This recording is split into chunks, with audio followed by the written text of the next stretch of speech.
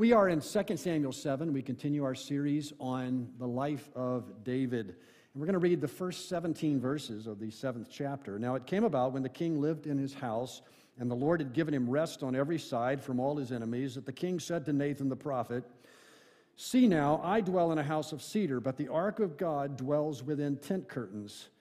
Nathan said to the king, "Go, do all that is in your mind, for the Lord is with you." But in the same night the word of the Lord came to Nathan, saying, "Go and say to my servant David, thus says the Lord, are you the one who should build me a house to dwell in? For I have not dwelt in a house since the day I brought up the sons of Israel from Egypt, even to this day.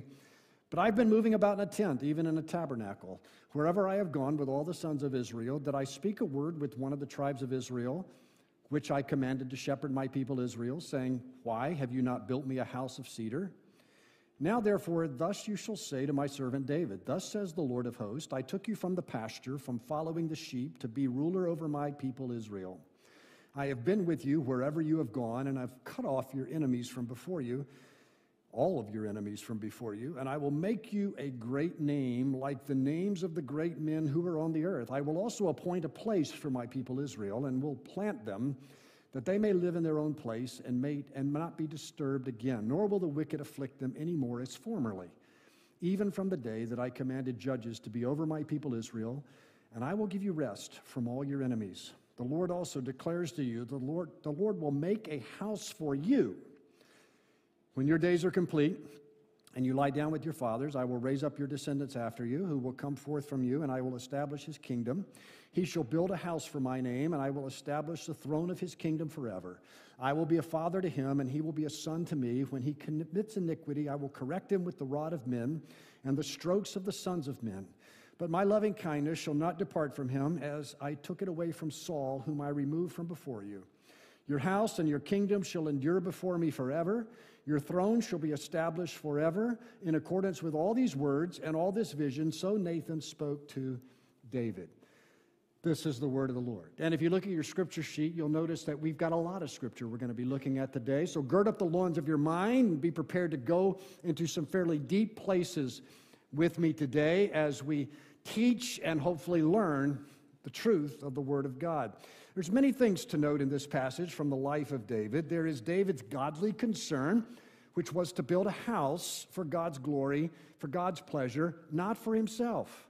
Then we see some rather presumptuous counsel that was presented by the prophet Nathan, who gave David a green light before having to come back and correct himself. Through his prophet, the Lord says to David, "No, you will not build a house for me, but I will build a house for you." Verse 11, the Lord will make a house for you. God puts forth here some tremendous promises to his man David. And I suppose you could sum them up with 3 propositions. So we will. David promised to God a descendant, a kingdom, and a house. First, he says to David in verse 12, when your days are complete and you lie down with your fathers, I will raise up your descendant after you, who will come forth from you. Now, David may already have had children at this point, but God speaks here specifically of a descendant singular who will be raised up, who will be established, in this case as king, which is nice. And he says, to whom this king, this son of David who will be king, to whom God will be as a father. So that was the first promise. Next, it says he will have a kingdom. But David already had one of those. God says, though, this kingdom under David's son will last forever. I will establish his kingdom, verse 12. Then verse 16 says, your house and your kingdom shall endure before me forever. Your throne will be established forever. Remember that David was just the second or the third king of Israel, however you want to define that. The first one died, and his family was wiped out and dethroned. David would not know what to expect would happen in his kingdom and his dynasty after his passing. But now he's promised a dynasty, even an eternal one. Thirdly, God says of the descendant, verse 13, he shall build a house for my name. And then 2 in verse 16, your house and your kingdom shall endure before me forever. So there's this promise of a house for David and a house for God, built by this great descendant from David's line. Now from here, we go on to ask how and when and where are these promises fulfilled? Who is this descendant of David spoken of in our text? And the answer to that question is found both near and far in the person of Solomon, David's son, and in the great son of David, who is the Lord Jesus Christ. This is a prophecy similar to others in the Old Testament that has what we can call a dual fulfillment. That is, there are two levels of fulfillment of this prophecy. In this case, we can say that the prophecy speaks truly of both Solomon on the one hand and Jesus on the other. And so let's see how that is so. First of all, Solomon. Solomon was certainly a descendant of David, whom the Lord raised up. God established Solomon's kingdom, verse 13. He shall build a house for my name. Solomon did exactly that. He built the original temple. Anyone here ever built a temple? Ever built a church? Yeah, Jerry Richardson's back here. Jerry's a former contractor, and he's built, 30 churches, Jerry? How many? Around that? Jerry's built about 30 churches. That's pretty good. But Solomon, he only built one. But Jerry was a very special one, okay?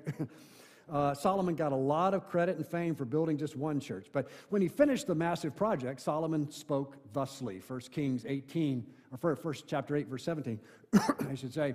Now it was in the heart of my father David to build a house for the name of the Lord, the God of Israel. But the Lord said to my father David, because it was in your heart to build a house for my name, you did well that it was in your heart. Nevertheless, you shall not build the house, but your son, who will be born to you, he will build the house for my name. Now the Lord has fulfilled his word. You got that? Now the Lord, in the construction of that temple that Solomon oversaw, now the Lord has fulfilled his word which he spoke. For I have risen in place of my father David, and sit on the throne of Israel as the Lord promised, and have built the house for the name of the Lord, the God of Israel. So, to me, then, this seems undeniable. Solomon refers back to the covenant of David, and he says, so the Lord has now fulfilled his word. Obviously, this word in our text in 2 Samuel 7 has reference to David's son, Solomon. And so, verse 14 says, I will be a father to him, he will be a son to me. When he commits iniquity, I will correct him with the rod of men and the strokes of the sons of men. Did that happen to Solomon? One can certainly see that it did. God spoke to and through Solomon as a father would speak to his son. And you look at 1 Kings 11, and you see there the chastening of Solomon when he goes astray. And you know the story, I think. Solomon had a harem of foreign and domestic wives and concubines. And there in 1 Kings 11:4, when Solomon was old, his wives turned his heart away after other gods. And his heart was not wholly devoted to the Lord his God, as the heart of David, his father, had been. Read on. Now the Lord was angry with Solomon because his heart was turned away from the Lord God of Israel, who had appeared to him twice and had commanded him concerning this thing, that he should not go after other gods. But he did not observe what the Lord had commanded. So the Lord said to Solomon, because you have done this, have not kept my covenant and my statutes which I've commanded you, I will surely tear the kingdom from you and give it to your servant. Nevertheless, I will not do it in your days for the sake of your father David, but I will tear it out of the hand of your son. And so you see that God disciplined Solomon severely, but he did not completely abandon Solomon as he had Saul. 2 Samuel 7:15, my loving kindness will not depart from him as I took it away from Saul, whom I removed from before you. All right then, this covenant with David is clearly fulfilled through Solomon, his immediate son. Clearly also, I believe it is not fully fulfilled through Solomon. This is apparent because of the threefold presence of one word in the promises. You know what that word is? Forever. Forever. We find it at the end of verse 13, twice in verse 16. It says that I will establish his kingdom forever. And forever is a long, long time. And Solomon just did not make it. Okay? Who has a forever kingdom?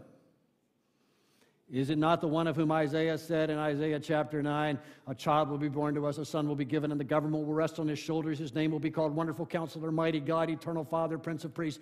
There will be no end to the increase of his government or of peace on the throne of David and over his kingdom, to establish it and uphold it with justice and righteousness from then on, and say it with me, forevermore. It is our Lord Jesus who reigns eternally. It is Jesus who fulfills this promise of David and the promise of the prophets. He alone is the eternal king. How then does he fulfill the vision provided through Nathan? Well, first of all, he is a descendant of David. You know that. You wonder why such a big deal is made over this point in the New Testament. And 2 Samuel chapter 7 is precisely why. In Luke, in the pronouncement to Mary, the angel Gabriel was sent from God to a city in Nazareth, or city in Galilee called Nazareth, to a virgin engaged to a man whose name was Joseph. And what's it say? Prepositional phrase. Of the descendants of David. Big deal. Then a few verses later, speaking of the virgin's son, he will be great, be called the Son of the Most High. The Lord God will give him, what will he give him? The throne of his father David. He'll reign over the house of Jacob for how long? Forever. His kingdom will have no end. So from the start, much ado was made about Jesus and his relationship with David. He walked the earth. As he walked the earth and he encountered demons, what would the demons cry out? What are you doing here, son of David? But they had some interesting theology, those demons. They knew their Old Testament. The book of Acts is full of such talk. The apostles repeatedly arguing in the book of Acts that Jesus is the Davidic king promised of old, the one we normally think of as the Messiah. The epistles make the same point. When Paul began his great Romans epistle, he wrote that his gospel was about God's Son. Verse 3 of Romans, your scripture sheet says Acts, it should be Romans, speaks of the Son, God's Son, who was born a descendant of David according to the flesh. And then at the end of the New Testament in Revelation chapter 22, verse 16, I, Jesus, have sent my angel to testify to you these things for the churches. I am the root and the descendant of David, the bright morning star. So all of this emphasis is traced back to 2 Samuel 7, where the first word was spoken of the Son of David. Verse 13 of our main text, he shall build a house for my name. It's the next thing it says. So Solomon, we know, did this, but Jesus? Did Jesus build a house for God's name? Absolutely. Absolutely. It also says in verse 16, your house and your kingdom shall endure before me forever. And Jesus did build a never-ending house. Where is it? What is it? It is you and it is me. It is the church. How about that? 2 Corinthians chapter 6, verse 16. Read it with me. We are the temple of the living God. Hebrews 3, verse 6. Christ was faithful as a son over his house. Whose house? Pronoun, plural. We are. That's who's. And then 1 Peter 2, 5. You also, as living stones, are being built up as a spiritual house.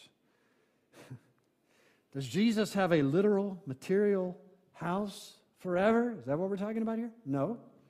It is a spiritual house, but it is nevertheless very real. In fact, it is more real, and it fulfills the word given to David. Ephesians 2, verse 19, you are fellow citizens with the saints of God's household, having been built, the language of construction again, having been built on the foundation of the apostles and prophets, Christ Jesus himself being the cornerstone, in whom the whole building being fitted together is growing into a holy, what?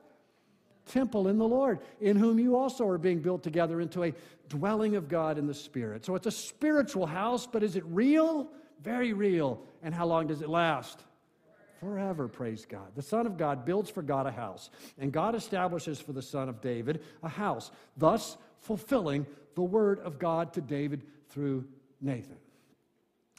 And this is where you say, praise the Lord. Thank you. 2 Samuel 7:14 is a bit more difficult, though, to understand how it relates to Jesus, because there it says, I will be a father to him, and he will be a son to me. Clearly, this speaks to the person of Jesus as God's son. But it goes on, and it bothers us when it says this, when he commits iniquity, I will correct him with the rod of men and the strokes of the sons of men.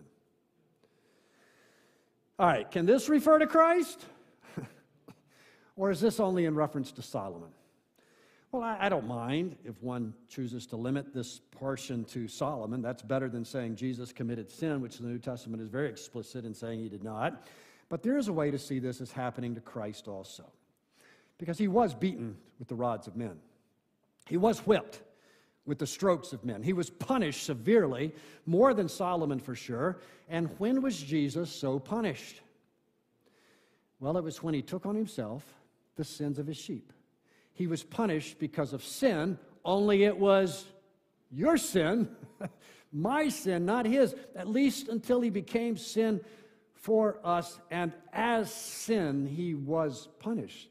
You see then how verse 14 could be understood to speak of our Lord as well. And then verse 15 too, verse 15, my loving kindness shall not depart from him. We know that to be true. After he died as a sin offering, 3 days later, the Father raised him from the dead. So the fact that the promise of an eternal kingdom is fulfilled by Christ, that I think should be obvious for us. But how and when it is fulfilled, well, that's a matter of some disagreement, okay? It's a matter of some disagreement. You ever have disagreements with people? Have you found you have more disagreements now than you ever used to with people, maybe family members, about various things? You know, I preferred the old days when our disagreements had more to do with this text versus that text and all of that. I'm more comfortable in that realm of dispute. And this one falls in that realm. So let's look at some scripture that sometimes Christians have some disagreements over. God has promised an eternal kingdom for David. What kind of kingdom? Eternal kingdom. Not a 1,000-year kingdom, an eternal kingdom. The promised reign of David's son is forever. And when does it begin? When is this promise fulfilled? Has it happened already, or is it still to come? With full conviction, I can say that the kingdom of God is now. Rhymes with cow. Now. The text has been and is being fulfilled. Hallelujah! In the original Christian sermon, Acts 2, Peter says this about David. Because he was a prophet and knew that God had sworn to him with an oath to seat one of his descendants on the throne, he looked ahead and spoke of the resurrection of Christ. The resurrection of Christ is here related back to the Davidic covenant. Verse 34, Peter goes on, it was not David who ascended into heaven, but he himself says, the Lord said to my Lord, sit at my right hand until I make your enemies a footstool for your feet. This is the punchline of his sermon. Therefore, let all the house of Israel know for certain that God has made him, Jesus, both Lord and Christ, this Jesus whom you crucified. Now, does Peter say here that the king from the house of David has come and will one day return to be Lord? Is that what he says? No. He says God has made, past tense, past tense. We need to do some grammar. I was doing grammar with my grandkids this week, you know. I like kids to understand grammar and prepositional phrases and subjects and objects and past tense and present tense and all of that. I had to learn it. They should have to learn it. So, has made, that's what we call past tense, right?